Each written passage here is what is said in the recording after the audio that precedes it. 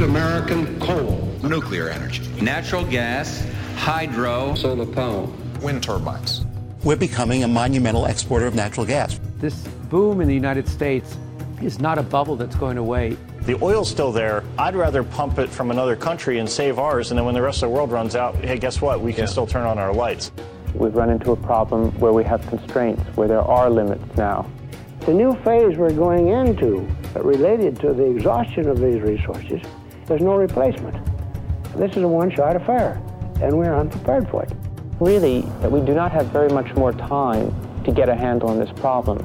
It's better to get to a renewable future, a sustainable future sooner rather than later.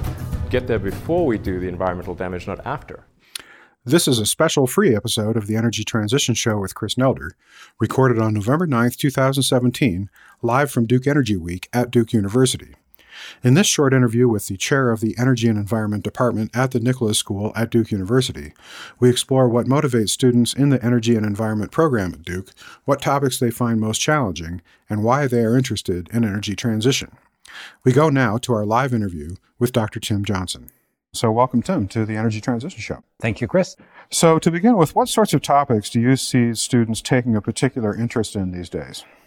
Definitely renewables, but really anything to do with evolving power markets. And of course, that extends not just through renewables, but into storage, electric vehicles, supply and demand side.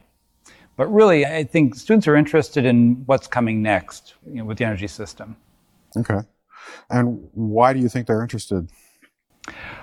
I think they'd like to work in a field that's on the cutting edge. Many of them are motivated by environmental concerns. And of course, looking at renewables, definitely a solution to a number of problems associated with energy supply and use. Honestly, there's just something attractive, not sexy about renewables, about clean tech, and that draws a lot of students in. Okay. So what topics do you think students are finding it particularly challenging or difficult to grasp? I would probably give you the same list, but particularly power markets, understanding how power markets... I think we all struggle with that. Yeah. How power markets operate in the U.S. You begin talking about restructuring and economics, physics, regulation. You go down a rabbit hole. In fact, you'd probably go down several rabbit holes with a different RTO or ISO, or even in regulated markets, it gets complicated. So understanding that structure. But again, to understand power markets, you need to understand the physics, and that gets incredibly complicated. Yes, it does. Just even understanding how power systems operate, different ancillary services, not even getting into the details of, say, reactive versus real power. Oh, yeah. But then I guess what makes power markets fascinating, and I think students who study this seize on it right away, is that it's this inseparable combination of physics and economics. Mm-hmm. You can't disentangle the two if you want to understand how the markets operate.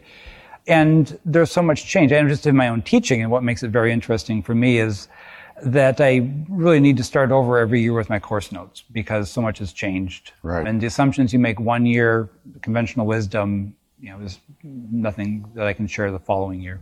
That's really a great point. It's something that I try to highlight a lot on the show is how quickly everything changes, because especially where you have studies that try to look back, to say, well, what are the trends? Like, for instance, in battery costs. Well, if you're looking at data that's 3 years old, it might as well be useless. Right. Things are just happening so fast. Yeah, I agree with you. And I'm not going to predict, I'll point to other predictions when it comes to battery costs. But it is interesting, if you look at dollar per kilowatt battery costs, compare it to dollar per watt PV costs, or even dollar per lumen LED costs, you see that same exponential decline. Yeah. And you have the parallels there across three technologies that have changed rapidly in the last just few years, not even the last decade. And again, I wouldn't want to make predictions, but it's been fun to watch those trends. It is. So how much of an influence do you think politics exerts on creating student interest or disinterest, for that matter, in energy studies? I think students are motivated by the field for a couple of reasons. One, they want to work in an area that's exciting, that's dynamic, but that also has, it's useful from a social perspective. Whether they're motivated by politics, a lot of our students, I don't think, are particularly interested in politics. Well, they are, but they're not looking for political careers or careers in D.C. or with the federal government. Many of them want to work in private industry. And if I look where our graduates go from the Nicholas Skoulas Energy Environment Program, more than half are going to the private sector. It's a mix of consulting and then at companies large and small, traditional and cutting edge. But very few have a desire to work for the federal government. There are certainly students who have a more activist bent, but that doesn't characterize the typical student. I think a lot of them are more pragmatic and really want to do good, and then, again, have the excitement of working in an area that's changing fast and that, really is shaping history in a way.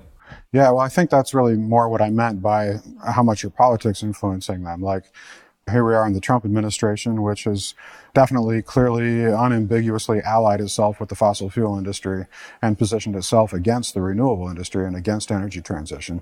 I just wonder if students are particularly interested in that and thinking, well, I want to be part of the energy transition because of this political context.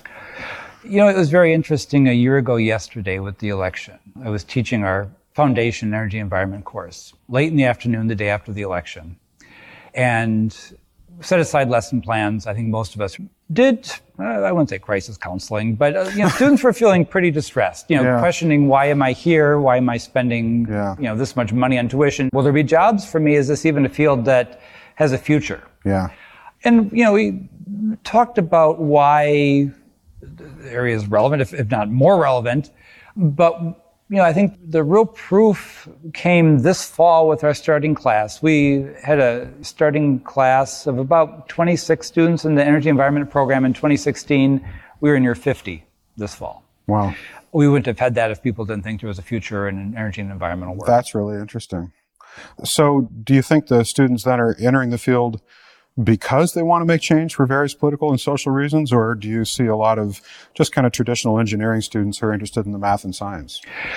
Put that way, I'd say the former. They are interested in doing good. Okay. They make a buck along the way, great. But about half of our students are very diverse, and about half come in with physical science or engineering backgrounds. But I don't think many, I always can point to exceptions, but I don't think many want to be nuts and bolts engineers or design engineers. Interesting.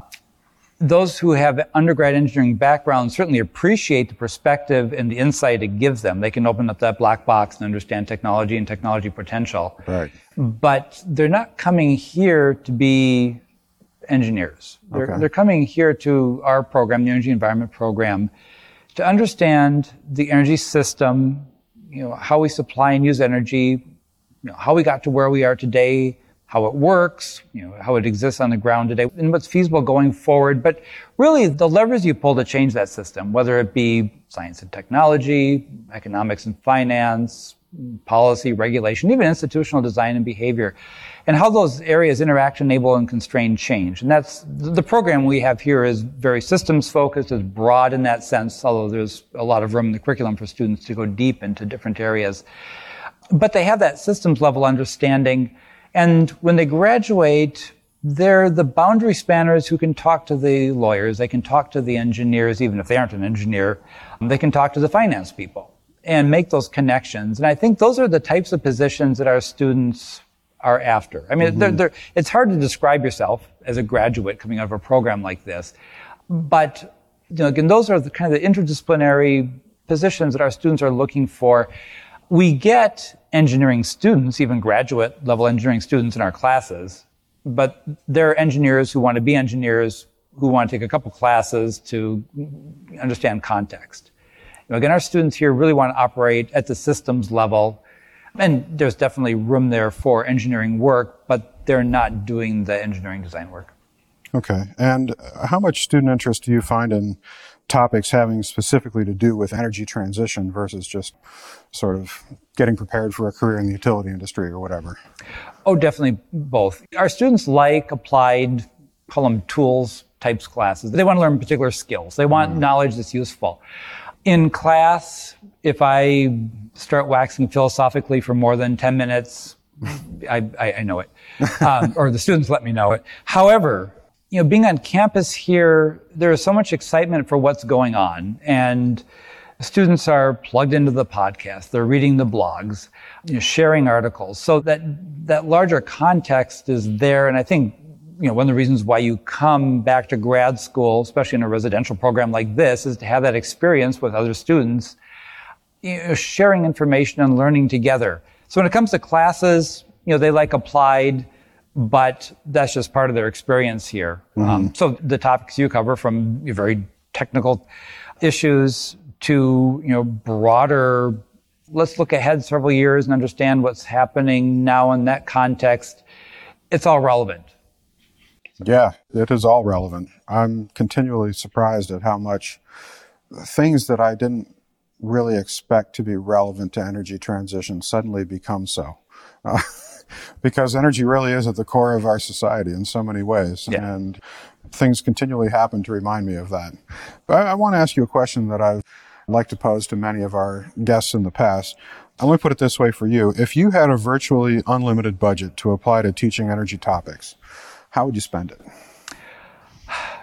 Give everybody subscriptions to your show, your podcast. No, that's the right answer. You can edit that out. No, we do a couple of field trips with our students every year, and field trips are expensive because we're going out to the Bay Area. Yeah. And, spending several days out there touring, really the clean energy industry. Okay. That's not cheap, and we can take a limited number of students as a result, and yet those trips are really fundamental to the program. Students often describe them as being one of the best parts of their experience here. I think doing more of that for the students, if I had money, I would do that. Other things, of course, I'd hire more faculty, right. Maybe bring in more practitioners. We're a professional master's program, and having practitioners in the classroom adds a great deal of value. So, being able to bring in somebody for a week, a couple weeks, or even as a visitor for a semester, again, that takes money. So there are a number of things like that. If I had the money, I'd use it. So a broader experience outside of the classroom. Exactly. Yeah. No, students need it to connect with their learning. Oh, I agree. There's nothing like seeing things on the ground, in person, talking to the people who run whatever it is you're looking at. I remember we were at one of NextEra's wind farms in California, Bird's Landing, last spring on our California trip. And we were there with the folks, the staff, the site, and we were even going through their spare parts warehouse, and our students were interested. The fellows were really excited about what they were showing us. Mm-hmm. And that adds so much. You really understand not just the costs or performance of a wind turbine as a few numbers, but you understand what it takes, the quirkiness of different turbines, for instance, or just what it takes to run a wind farm when you see it up close and have a couple hours to talk to the people who are responsible for keeping it going. So those experiences, like I said, are invaluable. Yeah, no, I agree. Well, I think we can wrap it there. Thank you very much, Tim, for being on the Energy Transition Show. Thank you, Chris. Well, that's it for this episode of the Energy Transition Show. Thanks for listening. You can find our show archive and give us feedback and suggestions at energytransitionshow.com and follow us on Twitter @TransitionShow. Our theme music was by Mike Sugar and Mark Burnfield, who you can find online at MikeSugarMusic.com. The Energy Transition Show is a production of the XE Network.